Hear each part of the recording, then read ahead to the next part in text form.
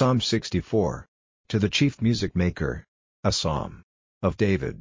O God, let the voice of my grief come to your ear, keep my life from the fear of those who are against me.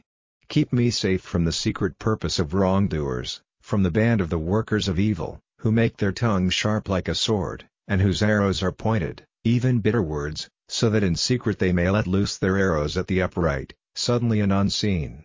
They make themselves strong in an evil purpose, they make holes for secret nets, they say, who will see it, or make discovery of our secret purpose? The design is framed with care, and the inner thought of a man, and his heart, is deep. But God sends out an arrow against them, suddenly they are wounded. The evil of their tongues is the cause of their fall, all those who see them are shaking their heads at them. And in fear men make public the works of God, and giving thought to his acts they get wisdom. The upright will be glad in the Lord and have hope in him, and all the lovers of righteousness will give him glory.